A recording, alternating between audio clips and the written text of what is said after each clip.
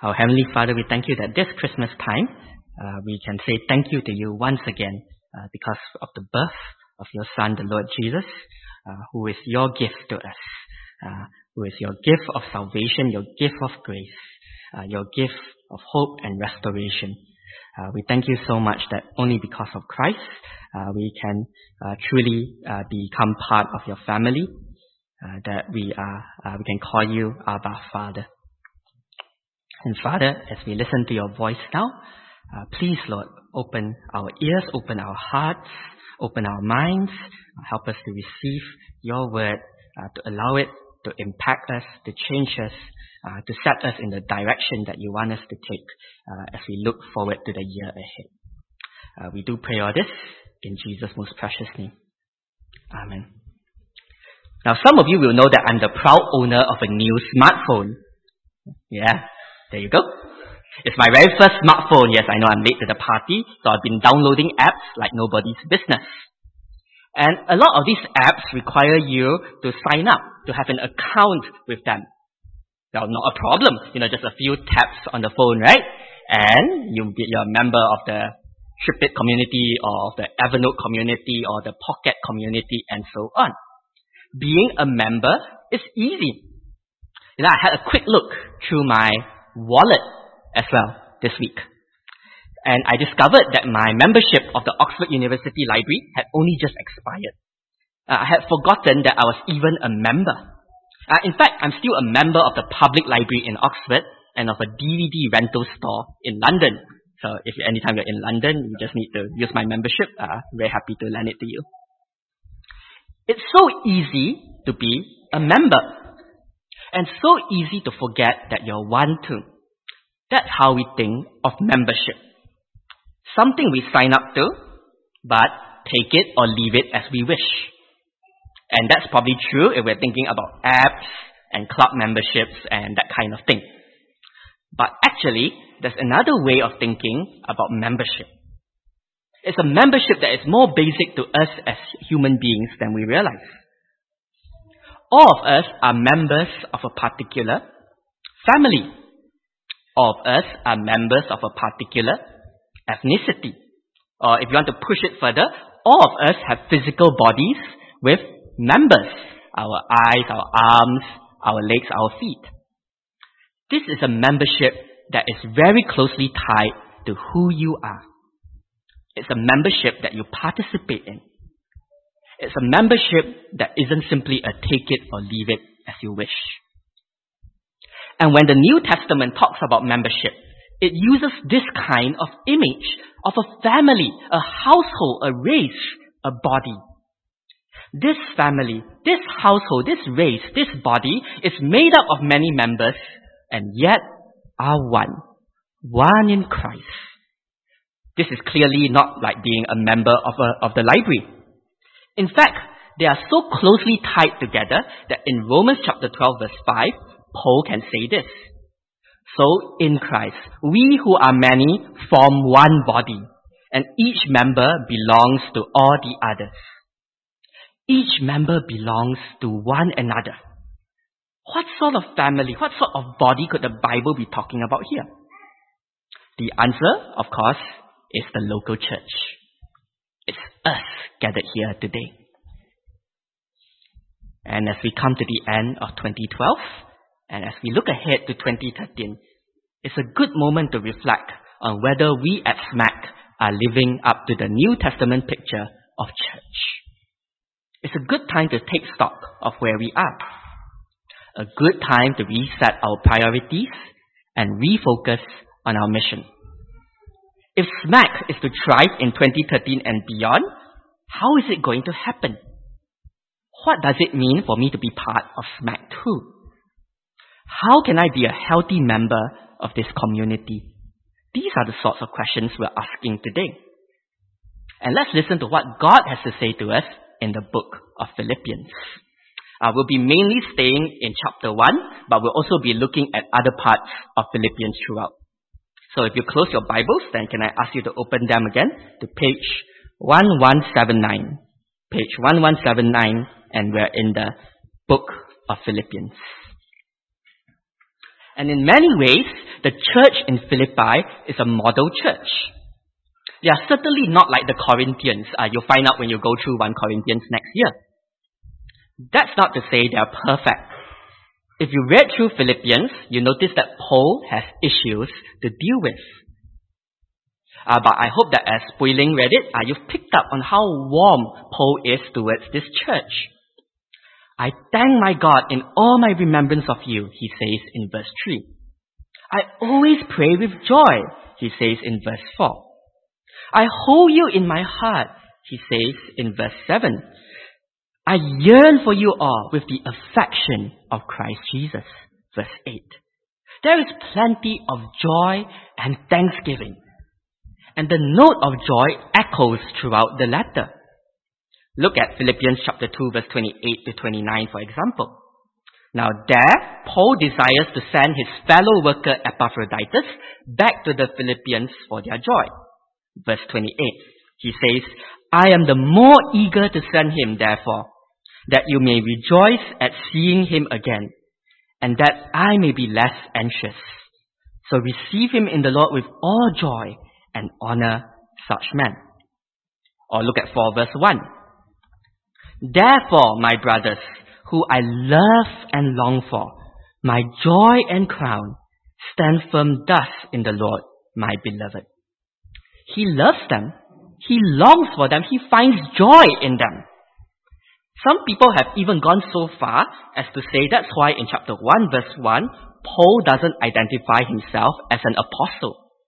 Now that's unusual for him. He relates to them not chiefly as an apostle, but as a friend and fellow slave of Christ Jesus. Well, why is Paul so joyful, so thankful? And he gives us 2 reasons. The first reason is their partnership in the gospel. Come back with me to chapter 1, verse 3.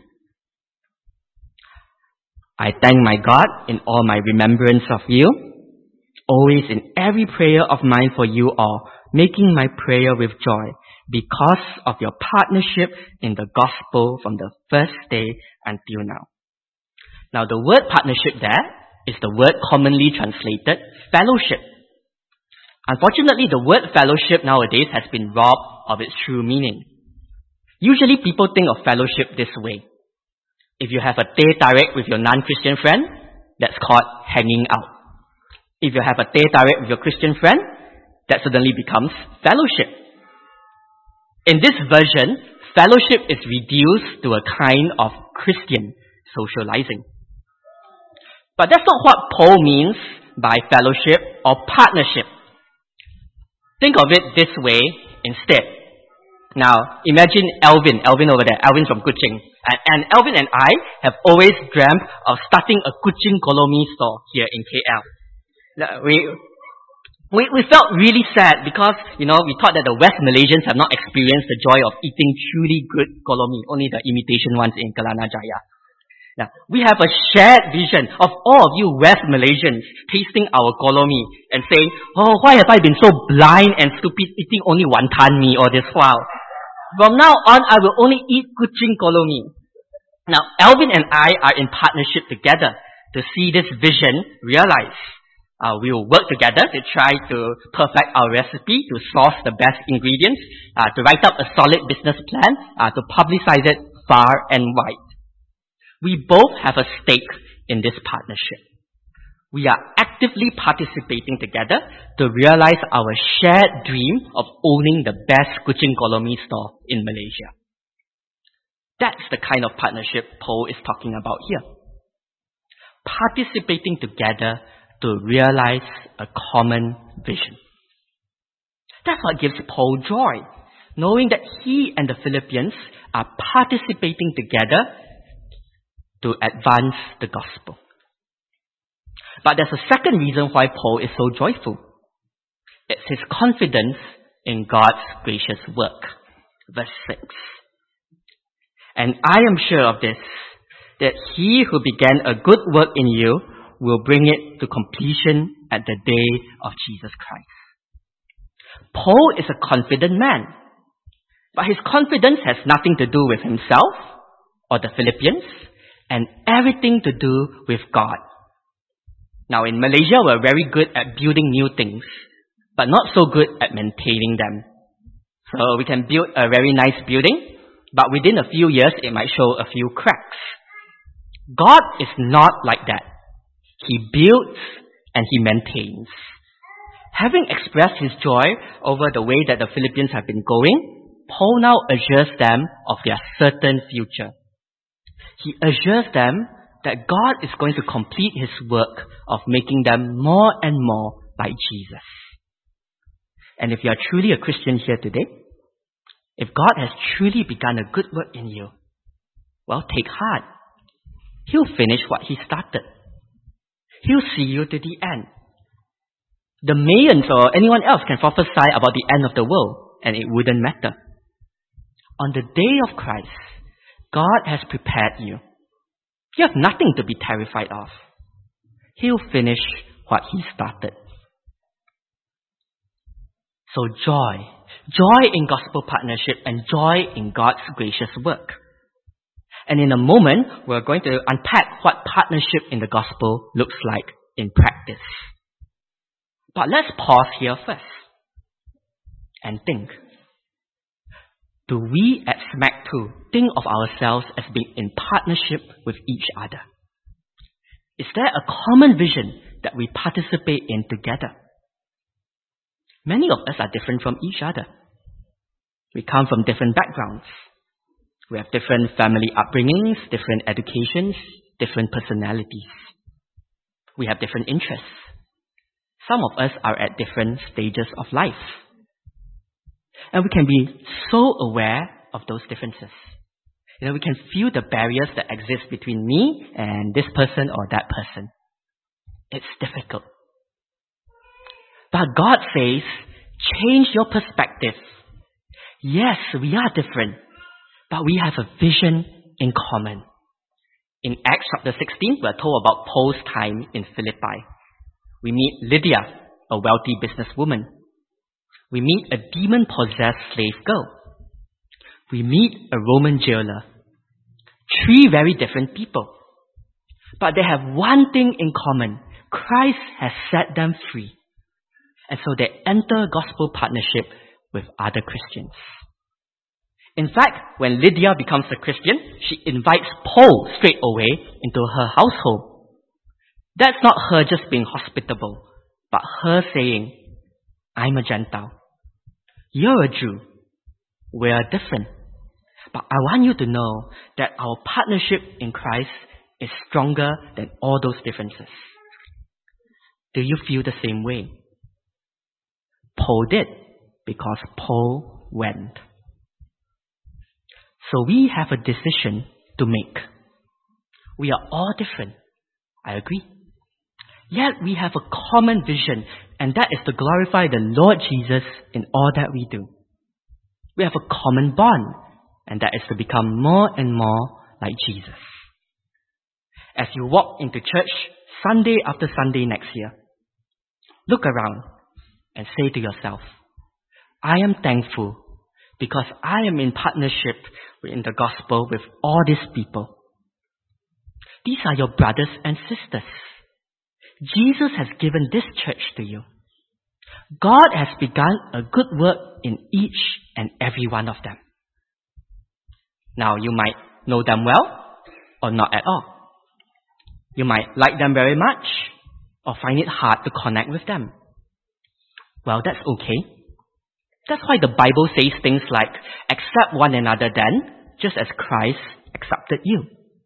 That's why the Bible says things like, be patient, bearing with one another in love. That's what we must remember every time we feel the barrier between me and another Christian.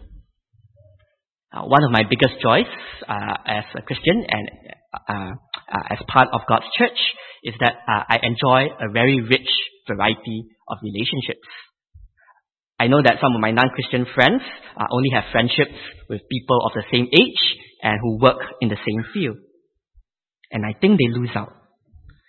Because it's been great to know people who are much older than me. Great to know mothers with babies. Great to know people from other countries.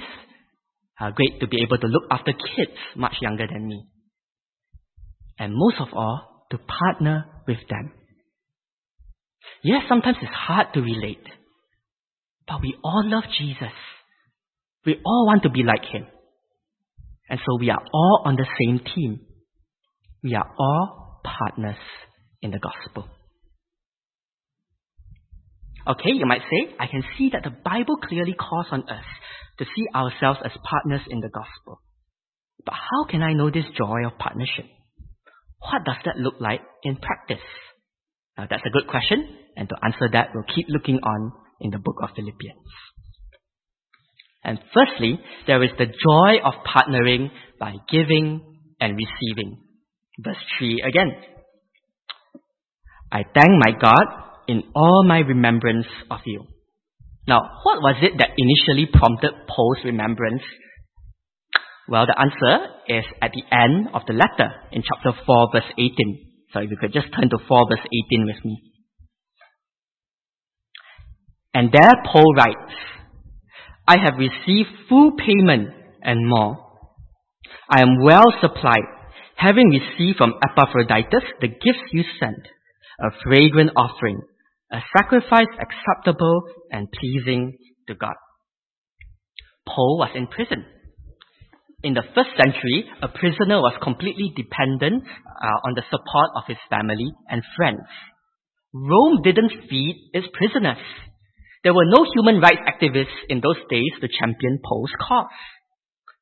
So the Philippians expressed their partnership in a very practical way. They made sure he was cared for. They gave sacrificially. In fact, Epaphroditus, the man who volunteered to bring the gifts to Paul, fell really ill caring for him. We know that from chapter 2. In an age where there were no such things as bank transfers, he put his life on the line in service to God and to Paul. Paul acknowledges their generosity. He has received full payment and more. He is well supplied.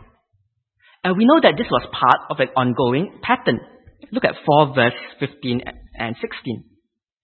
4 verse 15. And you Philippians yourselves know that in the beginning of the gospel, when I left Macedonia, no church entered into partnership with me in giving and receiving, except you only. Even in Thessalonica, you sent me help for my needs once and again. From the very beginning of his ministry to them, the Philippian church has been in partnership with him in this practical way. They supported him throughout. But just in case there's misunderstanding, Paul says this in verse 17. Not that I seek the gift, but I seek the fruit that increases to your credit. He makes it clear that he is not asking indirectly for more help. He's already well supplied. Why should he be burdening the Philippians more? In fact, earlier in chapter 4, he says that he has learned to be content no matter the circumstance. No, his real joy comes from knowing that they are bearing fruit. Their generosity is a clear sign that God's gospel is at work in them. That God's grace is changing them. So what does partnership in the gospel look like here at SMAC 2? It is to be expressed in giving and receiving. It could be financial. Now, let me make it clear up front that like Paul, I am not indirectly asking for more help. But partnership in the gospel clearly has this financial aspect. Is there an evangelistic initiative that could do with some financial backing? Is there something that you could give towards that will help facilitate more gospel ministry? Is there someone, a gospel worker or a missionary, who could benefit from your kindness? The amount doesn't matter. Some of you are in a place where you can't give much. Some of you are in a position to give more. The point is, whatever you give is an expression of your partnership in the gospel. That God is at work in you. I was humbled recently by a friend of mine who is in full-time ministry. He's going to Bible college as well next year, and he's got his own fundraising to do. And yet he chose to set aside some money to give to me. I turned down his gift because I thought it was not appropriate to accept it. But he has already challenged me simply by his attitude. But giving and receiving is not just financial. It is about putting other people's interests first.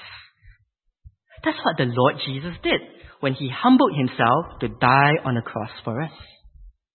That's what Epaphroditus did as he strived to serve Paul this way. And that should be what we are about as partners in the gospel, seeking to glorify God. Be devoted to one another in brotherly love. Romans 12 verse 10 says. That might mean giving up your time, your energy, and your convenience. What might that look like here at SMAC 2? That might mean that if you are on a roster, you might have to sacrifice some of your time, which you would have used to rest or to hang out with your friends, to make sure that you fulfill your responsibilities. Or it might mean that you give up some of your energy to make sure that you get better and better at your role. That's how you're partnering with one another. But it would be a shame if we just focus on rosters. There is no roster for encouragement. But if we take the time to notice when someone is looking a bit down after the service and to go and encourage him or her, well, that's part of gospel partnership as well. Or if you see a need and help out even though there isn't an official roster for it, well, that's part of gospel partnership as well. I know someone who kindly offered to help Kenneth move house 2 weeks ago without being asked. I can think of someone else who occasionally babysits for a mother so that she can go to Bible study. There are so many ways to express our partnership in giving and receiving. And I know that many of you are doing this already. Wouldn't it be great if even more of us partnered this way in 2013? There are nearly 60 New Testament verses about what believers can do for one another. Just imagine what God can do at SMAC 2 if we are all actively giving and receiving. So let's not sit back and just watch others. Let's all get involved. Secondly, there is the joy of partnering in proclaiming and promoting. Paul is in prison for the defense and confirmation of the gospel. We see that in verse 7. Now we would view that as a negative. How else can you view imprisonment? But not Paul. Turn with me back to chapter 1 and verse 12 to 14. Verse 12. I want you to know, brothers, that what has happened to me has really served to advance the gospel, so that it has become known throughout the whole imperial guard and to all the rest that my imprisonment is for Christ. And most of the brothers, having become confident in the Lord by my imprisonment, are much more bold to speak the word without fear. Paul turns the situation into a positive. He simply sees the prison as yet another setting to tell others about Jesus and what he has done. And as he shares, he recognizes that believers will also be strengthened by his example. Here is an opportunity for him to model gospel-centered living. As a result, they become bolder to proclaim God's word. Paul and the Philippians recognize that wherever they are, as free men or men in chains, they are sharing in the joy of partnering by proclaiming and promoting. More than that, to partner in this way is also to partner in suffering. It has never been cool to associate with a criminal. Yes, that's what the Philippians did. Look again at verse 7. It is right for me to feel this way about you all, because I hold you in my heart, for you are all partakers with me of grace, both in my imprisonment and in the defense and confirmation of the gospel. They didn't forget him. More than that, they realized that they were fighting the same battle. Later on, at the end of chapter 1, in verses 29 to 30, Paul says these sobering words to his Philippian partners. Look at verse 29. For it has been granted to you that for the sake of Christ, you should not only believe in him, but also suffer for his sake, engage in the same conflict that you saw I had, and now hear that I still have. Trouble will come. Whenever you become a family member of Christ, you sign up to suffering. And when we realize this, it can be very tempting to disown our family members. The Philippians could have done to Paul what Peter did to Jesus. Are you one of Jesus' disciples? No, I'm not. Do you share the same faith as Paul? No, I don't. But Paul encourages them to stand firm. Look at chapter 1, verse 27 to 28. Only let your manner of life be worthy of the gospel of Christ, so that whether I come and see you or am absent, I may hear of you that you are standing firm in one spirit, with one mind, striving side by side for the faith of the gospel, and not frightened in anything by your opponents. They are to strive side by side for the faith of the gospel. In the 2004 Olympics, in the 3,000 meter steeplechase race, the Kenyans, not surprisingly, were in first, second, and fourth place. And as they entered the last lap, the Kenyan who was leading the race didn't speed up. Instead, he slowed down so that he could encourage his fellow Kenyans, to the shock of many. They crossed the line in first, second, and third place. Then they ran the victory lap together, and then they held up the Kenyan national flag together. It's a beautiful picture of striving side by side. From mere individuals, they became a team. This is partnership again, in proclaiming, in promoting, in suffering. So that means for us here at SMAC 2, the joy of partnering comes as we strive side by side for the faith of the gospel. Now we can see our Christian life as very private and individual things. It's as if we are marathon runners running the race on our own. Think of how we conceive of evangelism, for example. We say, I share my faith with my colleagues, or I witness to Jesus with my family. Now, obviously personal evangelism is a good thing. I'm not downplaying that at all. But why don't we think of evangelism as something we do together as well? For example, let's say you're at an evangelistic event, and although none of your non-Christian friends can make it, you can partner others with SMAC by welcoming their non-Christian friends and looking for gospel opportunities in conversations. Or let's say that you know that you're not very good at answering questions that your friends have about Christianity. But you know someone here at SMAC 2 who's good at it. But you know that your greatest gift is actually cooking, for example. So why not cook a meal and then invite both parties over? Well, that's the kind of mindset that we should have. And of course, it's not just evangelism. The gospel is for Christians too.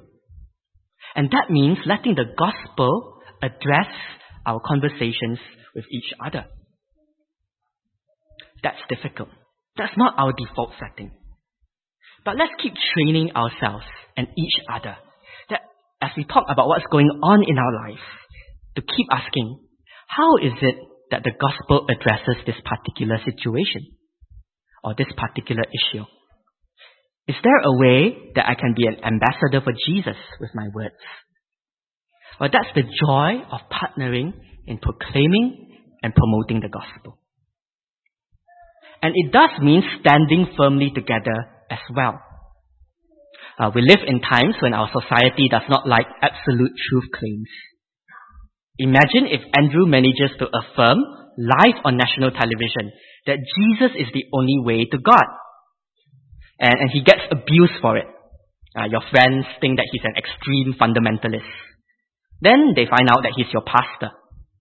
And they say to you, ha ha ha ha, you can't believe the same thing as your pastor, can you? How can you, an educated and sophisticated person, believe such things? Don't you know that such statements are the source of all evil? What would you say? Only let your manner of life be worthy of the gospel of Christ, so that whether I come and see you or am absent, I may hear of you that you are standing firm in one spirit, with one mind, striving side by side for the faith of the gospel, and not frightened in anything by your opponents. Thirdly, there's the joy of partnering by praying. I'm sure you noticed it already. Paul is a prayerful guy. He's always talking to God and always saying thank you. And in chapter 1, verse 9 to 11, we get to listen to what he prays for. 1 verse 9. And it is my prayer that your love may abound more and more with knowledge and all discernment, so that you may approve what is excellent, and so be pure and blameless for the day of Christ, filled with the fruit of righteousness that comes through Jesus Christ, to the glory and praise of God. The end of the world is not yet here. We know that because it's way past 21st December already. But Paul is looking ahead to the end. He's looking ahead to the day of Christ.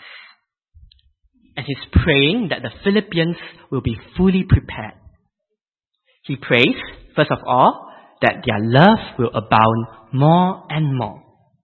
Now, whenever there's very heavy rain, we know that the river near the cathedral will overflow and flood just about everything else. And as God's people experience the outpouring of His love, they too will overflow with love, like a flood, for Him and for others. But this is not a fuzzy or sentimental kind of love. Paul prays that their love will be filled with knowledge and all discernment. This is a love that's not satisfied with vague emotionalism. This is a love that wants to know God more. This is a love that wants to discern His will and to live according to His way. In other words, this is a love that has God's word as its anchor. Just as a kid can't say to his mom, "Oh, I love you, mommy," and then proceed to ignore all of her words, neither can Christians say to God that they love Him and proceed to ignore all of His words. Love and knowledge go together. So what's the purpose of this request? Verse 10. So that you may approve what is excellent, and so be pure and blameless for the day of Christ. Paul prays these things so that the Philippians would make the right choices. Just like experts who are able to immediately tell true ringgit from counterfeit ringgit, so Paul is praying that the Philippians would be able to test what is truly excellent from what isn't. They would recognize what is truly essential to live for Jesus. He wants them to keep growing theologically so that they would not be taken in by error. And the ultimate purpose, of course, is there in verse 10 and 11. That they may be pure and blameless for the day of Christ, filled with the fruit of righteousness that comes through Jesus Christ, to the glory and praise of God.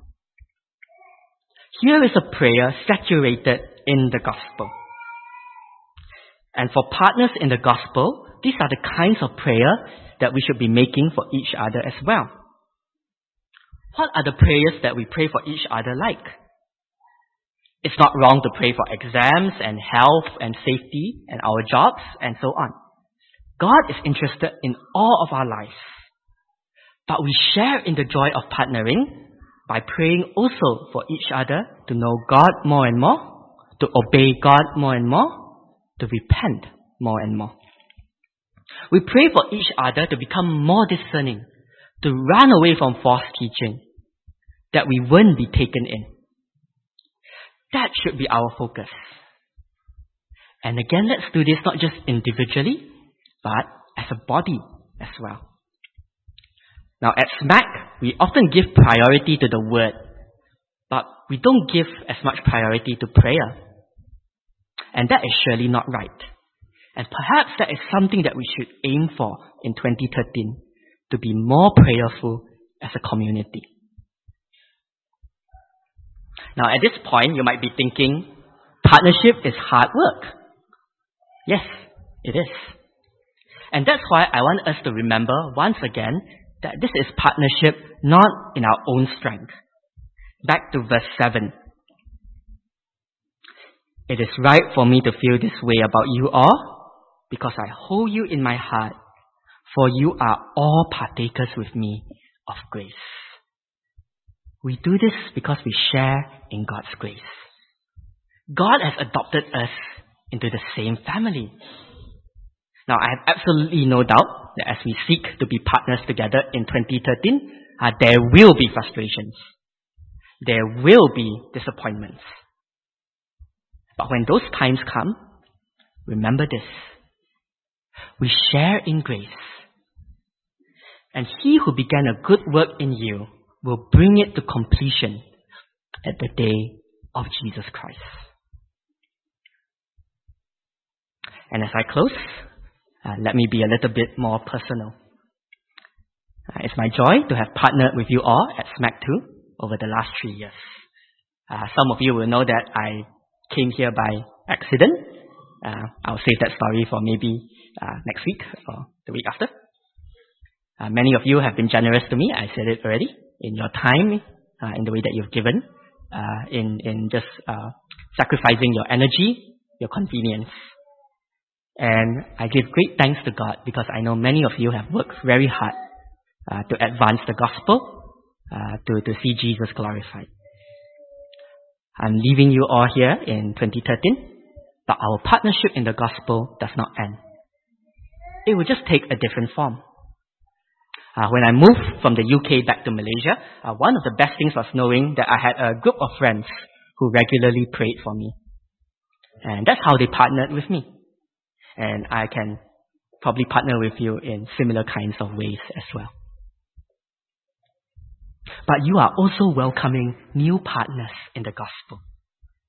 You are going to be welcoming Kenneth as your new pastor and people from ACA into your congregation next week. Remember, they are your partners and you are their partners. You are all participating in the same vision, to glorify God together in response to His grace by making disciples of Jesus Christ. Pray for Kenneth. Work with him and those from ACA to proclaim and promote the gospel. Keep giving and receiving. Be devoted to one another. And wouldn't it be great if you and I could echo what Paul says in 1 verse 27 to each other? Only let your manner of life be worthy of the gospel of Christ, so that whether I come and see you or am absent, I may hear of you, SMAC 2, that you are standing firm in one spirit, with one mind, striving side by side for the faith of the gospel.